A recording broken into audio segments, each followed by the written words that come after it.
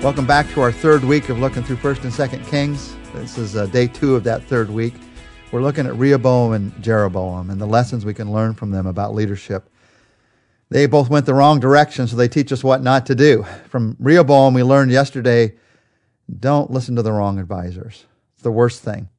And from Jeroboam, we learned, don't listen to your fears. One of the worst things a leader can do is listen to their fears. Jeroboam, from the reign of Solomon, had wanted to be a king. And actually, God had promised that he was going to lead part of the kingdom. He knew that it was coming. But instead of trusting it like David did, he tried to push it forward, was exiled, and now he's come back, and God's going to fulfill his promise. But Jeroboam becomes frightened, scared of losing his position. And his leadership begins to take its cues from that fear. Leadership from a platform of love is encouraging. It's refreshing. Leadership from a platform of fear, it is repressive. It's frightening. You don't always know where it's coming from. You just know there's just this depressed, repressive, frightening, controlling feeling in this whole organization, in this whole family, in this whole school. You can't always know why, but oftentimes it's because the leader is listening to their fears. Fear in leadership, it can grow from a variety of sources. The fear of failing, the fear of disappointing those that you're leading, the fear of losing your position. Jeroboam helps us to see what this fear starts to do to us. What happens when leadership starts to take its cues from your fear? Well, first you begin to make security a priority. 1 Kings 12, verses 26 and 27. Jeroboam thought to himself, the kingdom will now likely revert to the house of David. If these people go up and offer sacrifices at the temple of the Lord in Jerusalem, they will again give their allegiance to their Lord, Rehoboam, king of Judah. They will kill me, and they'll return to King Rehoboam. Now here, Jeroboam's fears, they begin in earnest. And the security of the kingdom, the security of his own life, it becomes the priority. Remember, he's taking the northern kingdom. Rehoboam is taking Judah to the south. That's where Jerusalem is. That's where the temple is. So he thinks, if I let the people go worship at the temple, they're going to start to have allegiance to Rehoboam. Now, God had promised Rehoboam the northern kingdom, but he couldn't find security in those promises. All he could listen to was his own fears. And they began to drive his life, to guide his life. It's easy to do. There's a lot to worry about. There's a lot to be afraid of in this world. Without God's promises, all there is something to be afraid of in this world. So what are you going to hang on to? Your fears or God's promises? It's going to determine the kind of leader that you are in your family, in your school, in your business, in your work, in your faith. What happens when fear starts to take control? A second thing that happens is you start to set allegiance to you above even worship to the Lord. It becomes the major priority. And because of that, listen to the actions that Jeroboam takes in 1 Kings 12, 28 to 32. After seeking advice, the king made 2 golden calves. And he said to the people, it's too much for you to go up to Jerusalem. Here are your gods, O Israel, who brought you out of Egypt. One he set up in Bethel and the other in Dan. And this thing became a sin. The people went even as far as Dan to worship the one there. Jeroboam built shrines on high places and appointed priests from all sorts of people, even though they were not Levites. He instituted a festival on the 15th day of the 8th month, like the festival held in Judah, and he offered sacrifices on the altar. This he did in Bethel, sacrificing to the calves that he had made. And at Bethel he also installed priests at the high places that he had made. So in the end, it was, look at what Jeroboam had built. He had built his own temple, his own priests, his own festivals. He built his own religion. He makes 2 golden calves and says, here are your gods, just like had happened with the people of Israel as they were fleeing from Egypt. And Aaron had made those golden calves. He doesn't even learn from Scripture what not to do. Why does this happen? It happens because it is more important to Jeroboam that the people follow him than that they worship the Lord. It's more important to Jeroboam that he be in power than that God be followed. The priority of his life became the power of his leadership. Now, you and I, we look at this and think, nothing like that could happen to me. Don't be so sure.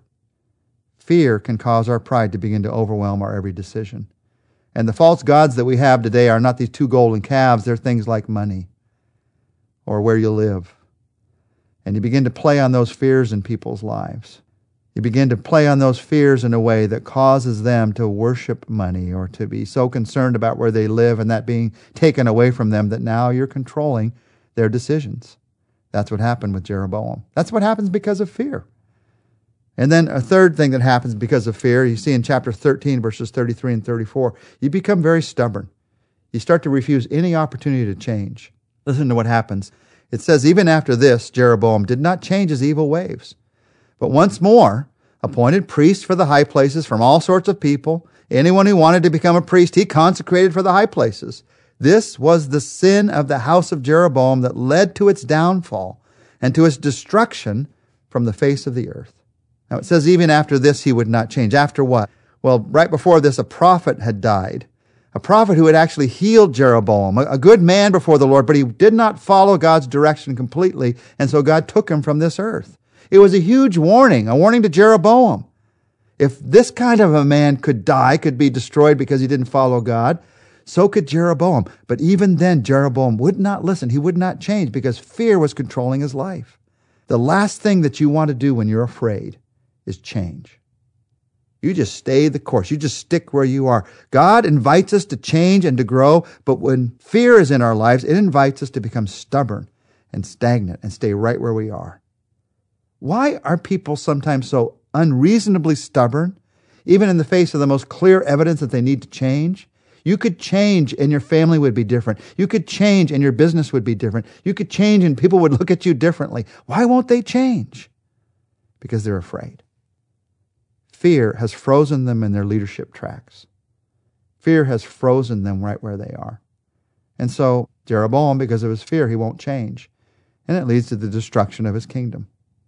The final thing that fear does to us, you see in the life of Jeroboam, is you turn your back on God. So in 1 Kings 7-9, we read the news that came to Jeroboam about what was going to happen to his kingdom. And we read why it happened to his kingdom. Here's what the prophet said. Go tell Jeroboam that this is what the Lord, the God of Israel, says. I raised you up from among the people and made you a leader over my people Israel. I tore the kingdom away from the house of David and gave it to you. But you've not been like my servant David, who kept my commands and followed me with all of his heart, doing only what was right in my eyes. You've done more evil than all who lived before you. You have made for yourself other gods, idols made of metal, and you've provoked me to anger and thrust me behind your back. That last phrase, turned your back on God. Even more than that, you have thrust me behind your back. Fearful leaders have to put God in the back seat of their lives because God always challenges us to change and grow. He always challenges us to overcome our fears. And if I'm going to live in my fear, controlled by my fear, controlling others with my fear, I eventually have to start thrusting God into the back of my life. And the tragedy of that is God is the very one who can calm our fears, but he gets thrust out of the picture. Why do we do that? Because it is the very nature of fear that it decays our faith. As you look at your own life, your own leadership, is there fear in your leadership at home, at work, at church? If there is, you're probably experiencing this decay from the inside out. But the good news is, 1 John tells us there is no fear in love, but perfect love casts out fear. If you will listen to God's love for you, he will begin to cast that fear out of your life. Your life might be overwhelmed, overcome by fear. He can begin to change it. He can begin to change it. Or you might be someone who is just facing the regular fears of everyday life, and another fear is going to happen to you today. How are you going to overcome that fear in your life, rather than letting it overwhelm and overcome you? By listening to God's love. Great leaders have learned two valuable lessons. Who to listen to, good advice, but also who it is that loves them, because that's how you overcome fear. So right now, as we pray, as we think about the fact that fear can sometimes destroy our leadership, let's just take a moment to listen to God's love. And in prayer, would you just say, God, thank you that you love me. Whether I fail or succeed today in my eyes or in other people's eyes, you love me. I can never get outside the bounds of your love. There can never be a failure of your love for me. So, Lord, I pray that would build a new confidence into my heart, into my life. And let me live in that place of your love, knowing you love me no matter what. And out of that, let my leadership come for my family, for my school, for my work, for my faith. I pray this in Jesus' name. Amen. Well, join us tomorrow. We're going to start learning some lessons of servant leadership from Elijah.